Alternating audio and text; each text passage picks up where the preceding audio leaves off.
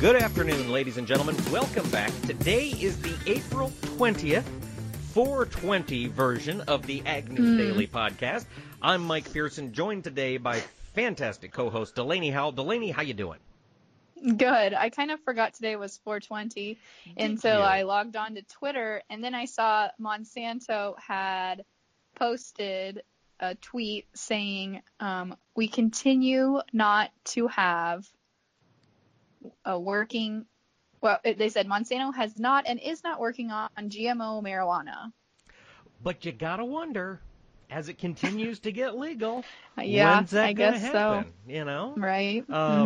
But yeah, no, I thought that was interesting. And for those of you folks out of the state of Iowa, the Ames Police Department has been doing quite a bit on social media. Making pot jokes and weed jokes. They put some donuts under a box and called it a weed trap. Just having fun with the whole deal. For those of you listeners who are unfamiliar with it, 420 is, I guess, International Weed Day for some reason. I feel like I probably I was knew just why gonna in say high I school. don't know. I was just gonna say I don't know why today is. Like, I don't really know the connection. I've just always heard people call it that. So The story I heard, and I'd encourage all of our listeners, if you know the right answer, be sure to write us on Facebook or Twitter. The story I heard back in the day was that 420 used to be the police code in maybe California for when an arrest involved marijuana. Oh. Yeah, I have no idea whether or not that's accurate. I'm just I thought it helping had something spread to do with Bob Marley. That would also be likely. I don't know. Obviously, I don't know. Who knows? So other than that news, Delaney, we're getting off, starting off on a high topic here. Do you have any other news? I do. I have just a few little pieces. Nothing big was happening today when I looked through some news information, but I do have another merger to announce, and it's a farm credit merger. It will be between Ag Country Farm Credit Services and United FCS, and they will merge beginning July 1 to become Ag Country Farm Credit Services. So this company will operate in 65 counties in Minnesota, Wisconsin, and North Dakota. Okay. What was the date that was going to take effect? July 1. So coming up, actually. Coming up, yeah. Gotcha. Yeah. Now, that is interesting. So we've got another piece of news here coming out from the district court in Las Vegas. A lot of us probably remember Cliven Bundy back from 2014. He was the rancher who, he wasn't paying his dues, his grazing fees, and then when they came to round up his cattle, he blocked them, and it was kind of a standing point for a lot of free rancher type folks. I don't know how to. So many different issues were at play there, but that trial has finished, and the jury is now deliberating. They deliberated on Cliven's charges for 3 hours last week. They spent full days together Monday, Tuesday, and Wednesday, and they are back deliberating today. So as that moves forward, we'll be sure to let you know how this turns out. Well, in other news, Farmers National, which is an ag landowner company, has reported land values of farm and ranches are up 21% compared to last year. And they have sold 10% more acres than this time last year. And they say a lot of that is attributed to farmers not selling land, but buying land and a few other factors. I think that I found that article on AgWeb, which is powered by Farm Journal, if anybody is interested in reading the full story. All right, be sure to check that out. One of the things that I think people oftentimes forget about is the massive stories we read about in the headlines. A lot of times they do have an impact on our industry. And over the past 5 or 6 years, we've heard a lot about the terrorist group Boko Haram in Nigeria. They kidnapped all of those schoolgirls. Well, right now, that conflict in Nigeria, the Boko Haram conflict, has gotten so bad that Nigerian wheat farmers are fleeing the country, and wheat production in the zone that Boko Haram controls has dropped to just 20% of where it was just 5 or 6 years ago. So they are continuing to produce less and less wheat, which is what we're doing here in this country, but we're being driven by market forces, not necessarily terrorist groups. Right. Yeah, I saw that story too, which is interesting, but I don't know how much relevance it impacts our markets here. Well, any fewer acres is good news for American wheat growers, but you hate to That's hear it true. at the expense of Yeah. starving farmers out in Africa. Right. What else you got, Well, Delaney? in other international news, Vice President Trump is meeting with the Indonesian president today to discuss trade and commercial disputes. Tuesday, he was in Japan to talk bilateral trade, and Trump announced this week that he is planning a trip to Asia this fall to attend 3 different summits, and hopefully trade will be on his agenda also. All right. Do we know yet, has he called Prime Minister Justin Trudeau to get a solution to the dairy problem yet in Wisconsin? I haven't heard an update on that. Well, we do have a fantastic interview today with our good friend and occasional market analyst, Naomi Bloom from Wisconsin. She'll give her thoughts on the dairy markets. But before we get to that, Delaney, should we talk how the markets closed for the day?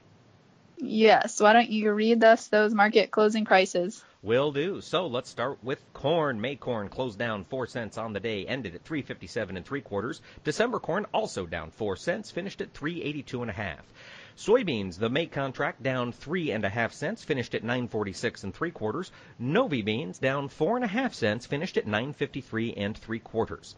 In the wheat pit, May wheat down 12 3/4 cents, finished at 4.06 1/4. December wheat down 11 cents, 4.59 1/2. Looking over at the livestock markets, we saw an interesting diversion here. We saw the live cattle markets continue their recent run of strength, while feeders took a step back. April live cattle up $1.70, finished at 129.62 1/2. The June live cattle contract up 52.5 cents, finished at 116.47 1/2. In feeder cattle, the April contract was down 77.5 cents, finished at 137.90.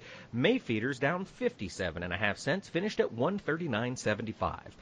In the lean hog market, the May lean hog contract was down $2, 7.5 cents, finished at 63.80. June lean hogs down $1, 27.5 cents, closed at 68.67 1/2. And as we will talk about with Naomi, the April Class 3 milk contract was down 6 cents, finished at 15.18. The May contract up 18 cents, closed the day at 15.36. Delaney, should we let Naomi take it from here? Let's let her take it from here. We are welcomed now by Naomi Bloom of Stuart Peterson up there in Wisconsin. Naomi, let's talk cattle markets here first. What's going on? We're seeing huge jumps today up. What are we up here? Oh, no, today we're down. I'm looking at feeder cattle, we're down, but live cattle, we're up. Why are we seeing such mixed markets between the two? Well, there's a few things going on with cattle right now. In the front month April contract, that market is getting ready to expire. And so when that happens, a lot of times those front month contracts continue to push a little higher. And in this case, it's running up to where the cash markets are trading.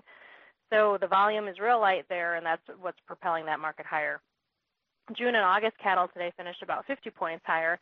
And they're finding real good support on overall demand and cash trade being fantastic. Today we had good news that the beef cutouts were higher, so that's supportive to the market as well. And to start the day, the feeder market traded higher too and made new contract highs, but then we saw profit taking at the end of the trade session today. So with the cattle market, the recent run-up that we've had is very warranted. It is a true run-up. But my fear is that because we're getting ready to head into the end of the month, the funds are really long in those markets, and they like to make sure that they're putting profits on the books. So it wouldn't surprise me one little bit if we see the market have a little bit of a setback or a correction. But I think the fundamentals have shifted friendly enough right now that if we see that setback, it's going to lead more into a sideways trading range just because the demand domestically is so strong, and even our export market is still pretty strong too. Well, and that's the thing, Naomi. And let's scratch April, the April futures off our list. Let's focus on the summer, June and August. In particular, the June contract. We're currently trading, right south of 117, 116 and change. And yep. Sorry, that was my phone. Whoever's calling me, I apologize. We're on the air. We currently have cash trade happening this week at 135. I mean, we're looking at a $20 basis almost to the June contract. Boy, that makes it real tough for folks to want to make aggressive sales in here that far out. How do you advise people to manage their risk given that disparity between cash and futures prices? Well, what we've been encouraging is locking in cash first. Do what Okay. you can do there first and foremost, because that's money in your pocket, quite frankly. I'm really mindful that the fundamentals have shifted enough to keep the market overall supported, and as long as the demand can stay as strong as it is, which I think it will, we're heading into summer and grilling season, and the economy is good, so I think that demand stays strong. But then the question becomes, all right, where is our supply actually at? How much herd loss happened out west? We still are hearing of livestock being called out there now with lung damage from the fires. So the market's, I think, trying to get a handle on things. So focus on what you can do in the cash markets first. If you are a person who would feel more comfortable knowing that you've got some profits being locked in, you could look at buying some June puts or some October puts. But right now, I'm just not being overly aggressive on anything because the fundamentals right now are supported enough that we should at least remain in a sideways trading range, even on a setback. And so far, most of this run-up, particularly on the demand side, looking at this strength in the cash market, this is pretty much all being driven by domestic consumption, isn't it? Have we seen much on the export side that would get us excited quite yet? It is mostly domestic related. However, our export markets, they've been pretty consistent. At least 10% of our production is being exported, and with the dollar being a little lower the past few weeks, that's definitely been helpful. We've even heard little tidbits of China coming out and verbally saying we're looking at opening the borders again to importing U.S. beef. They had always been using Hong Kong as the back door, and now there's rhetoric of them saying we would actually bring the product in. So there's, just a few tidbits of supportive news. And, yeah, domestic markets are fantastic. So as long as that all can stay in place, we should be okay for a while. Now, jumping markets into the milk or the dairy markets, Class 3 milk has been affected, obviously, by what's been going on with grasslands in Wisconsin. But do you see that it's reached its plateau? I think today it shows like it's up, which I think is relatively the first time in a couple of days. Yeah. With the dairy market, my true opinion is that the grassland news is priced into the market. I think it's over and done with. Obviously, for the producers affected by it, it is an ongoing issue, and I don't mean to discount their situation by any means. However, market-wise, it's priced in. Technically speaking, milk put in some bottoming technical signals on charts last week even, and we don't have any reason to see that market really take a triumphant rally from here, but there's a couple fun things going on.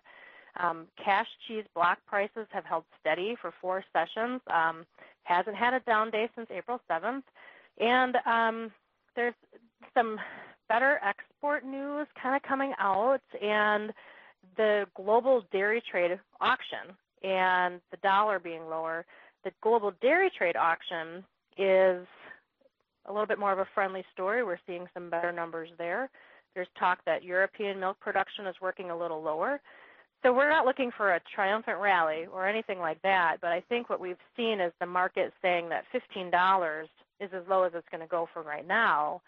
And because the demand is picking up and a little bit less production from Europe, the market's at a point of trying to find its true balance. So if we see a little bit of a correction, we could see milk at most go up to $16. But I was talking with a dairy farmer from Wisconsin today, and we actually have a new issue here going on where the alfalfa crop has a lot of winter kill. A lot of our big dairies are east of kind of Green Bay, east of Fond du Lac where I live, and between like Lake Winnebago and Lake Michigan. And the alfalfa loss is substantial, where each field has nearly 30 to 100% loss for many counties there, and even some parts of southwest Wisconsin. Jeez. And I asked, it's a big deal, and the market hasn't really picked up on it yet. So a couple of things it's going to do is that when you have loss like that, obviously it affects your entire year, and you can do things to reseed, but it doesn't always work, and it's not the most effective. And so these are producers who are going to have to be changing their feed rations and, incorporating more grain, more soybean meal, and things like that. And apparently, I learned all of this today, alfalfa is the best thing that a cow will like to have to give her the most milk production. So even though these cows are going to be eating, and it creates, like in our little pocket of Wisconsin, better demand for corn or better demand for soybean meal, we might see in our little pocket of the state milk production down just a little bit because the cows aren't eating their best, most nutritious meal to make the most production. So is that something that can move the market? Maybe not to make it rally, but it's enough to say, hey, maybe Wisconsin milk production is going to be down just a little bit in the coming year, and it could keep maybe just U.S. milk production a little bit more stagnant or unchanged, and just overall give the market a little bit more support so we don't see those catastrophic falls. Helping ensure that 15's the bottom there, or on the low side. Right. Yes. So do you see this lower milk production as a positive thing for the markets? I mean, obviously we're in a time of excess milk, or overproduction, it would be enough, I should say. Yeah. It's not positive where the market would like rally $1 off of it. It's a positive in the sense that it keeps us from falling lower. So gotcha. It's supportive that way. Now, Naomi, to jump us over, to keep us from going lower, I just pulled up the wheat market for the day, and it does not appear that anything is keeping that market from going lower. We're off 11 1/4 on the nearby, 11 1/2 in July. Boy, are we testing new lows here? We're close to the lows from December. We're only maybe at most a dime away. The funds, I was just looking at a chart of how short they are in the market, and of course they're back to near record short positions. So my thinking on this is that we'll go and retest the lows for wheat. We'll retest the lows on corn, the ones that we've been stuck in since October, and then all of a sudden we'll flip the calendar, and it's a new month. And then the funds will say, okay, we've been short. Now we can start trading weather. They'll start to buy back short positions. They don't have a reason to go long. But I think they start to take profits because that's what they want to do for their trades and for their customers. And so they don't have a reason to really sell that market off anymore because we have to make sure that these crops are grown. So I'm actually looking for a little bit of a corrective bounce as we head into May. Nothing that says screaming rally because, of course, it has to be weather-induced. Okie doke. Now, same story on the corn market you were saying. How about soybeans? Has the market, are we trading that 90 million acres of soybeans? Is that the number the trade has in its head? Yes, we absolutely are trading that number. And where we sit right now, the market has a 50-50 chance of moving either $2 higher or $2 lower, and it just comes down to making sure. Yeah, I know. How do you market that? Oh, man. Tell me about it. Yeah. Well, and here's the reality of it, is that if we have those 6 million more acres come in, and if demand is good, if the yields come out at trendline or better, ending stocks grow. And you add that on top of what South America has, and that's a reason for the market to slip lower, and we could get all the way down to the $8 area before we see the next level of support. However, if we have those 6 million more acres, and assuming demand can stay as strong as it is right now, if we have yield coming at 45 bushel to the acre, which is still good, it's below trend line, but it still is really good, then we see ending stocks drop to like 350 million bushels. So it's a little less than where we are right now, and it keeps the market then in the $10 to $11 range until we get back into what South America does next winter. So it just boils down to weather right now, and as long as we don't have any goofy trade wars that would erupt, demand is awesome. Things are going okay, and we just have to watch this weather.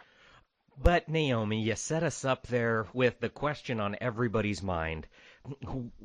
We've got a potential $4 range, depending on weather, but guys are looking at this, guys and ladies, of course, all producers are looking at these numbers. We're looking at Novi Beans, close the day. Where'd they close, Naomi? Do you have that handy? 9.54? Yep, 9.53 and 3/4. Yep. 9.53 and 3/4. So we've given up, little more than 50 cents here just in the past 3 weeks. Producers are going, gosh, I'd sure hate to see it go any lower, right? We're currently bumping up against cost of production for a lot of folks. But, geez, I don't want to give up the possibility of 11-plus beans. How do I do it? Am I safe right now to get out there and buy some November puts? Do you just spend the money on the option? If you were absolutely really, really nervous and scared, then yes, you should. One thing I'll add is that the market is oversold, technically speaking, on charts. We are also heading up against, like I said, the funds going into a short position. When they go short beans, they don't stay short for too long, historically speaking. And any weather scares here should make the market have a bump higher. So I would say we're going to probably see a weather market push along the way, which gives us a correction from the market fall that we just had. That correction could take the November price probably back up to like the $9.95 area, maybe $10. But most guys, if they recognize the value of beans that were there and they've forward contracted aggressively, or they already bought puts on unpriced bushels because that was the most profitable move that they had for planting. So on a rally, yeah, we should be making more cash sales. Yes, we should be buying more puts. I would be patient. I really would be patient and wait for a little bit of a bump here before you buy puts.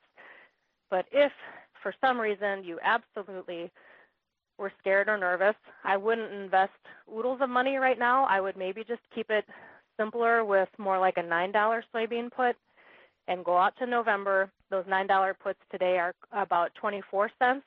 So you're not investing a huge amount. And really the big fear would be if prices went lower than $9 come harvest, because then that means we've got a big crop out there, and the next target lower would be $8. The $9 put has a pretty good return rate of 30% to start. It would go penny for penny the more that we work lower. So if you are concerned, that's what I would do. But otherwise, if you can be patient, I think it's okay to be patient. Well, Naomi, you always have an optimistic way to put a spin on the markets, but we really appreciate you taking the time to hash through them all with us, and we hope to talk to you again in a couple of weeks, get some market updates from you then. That'd be great. Thanks for having me.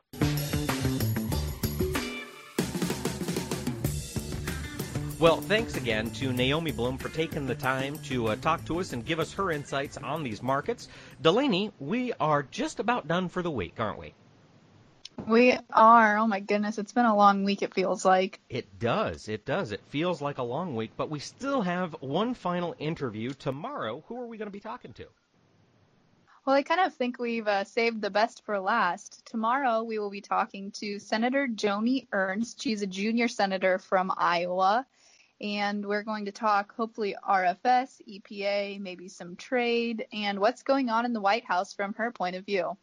That's right. So, folks, do make sure you subscribe via iTunes or Google Play or any other place you get podcasts, and we will be back tomorrow with a fresh look at the world of agriculture. Thanks so much, and have a great night.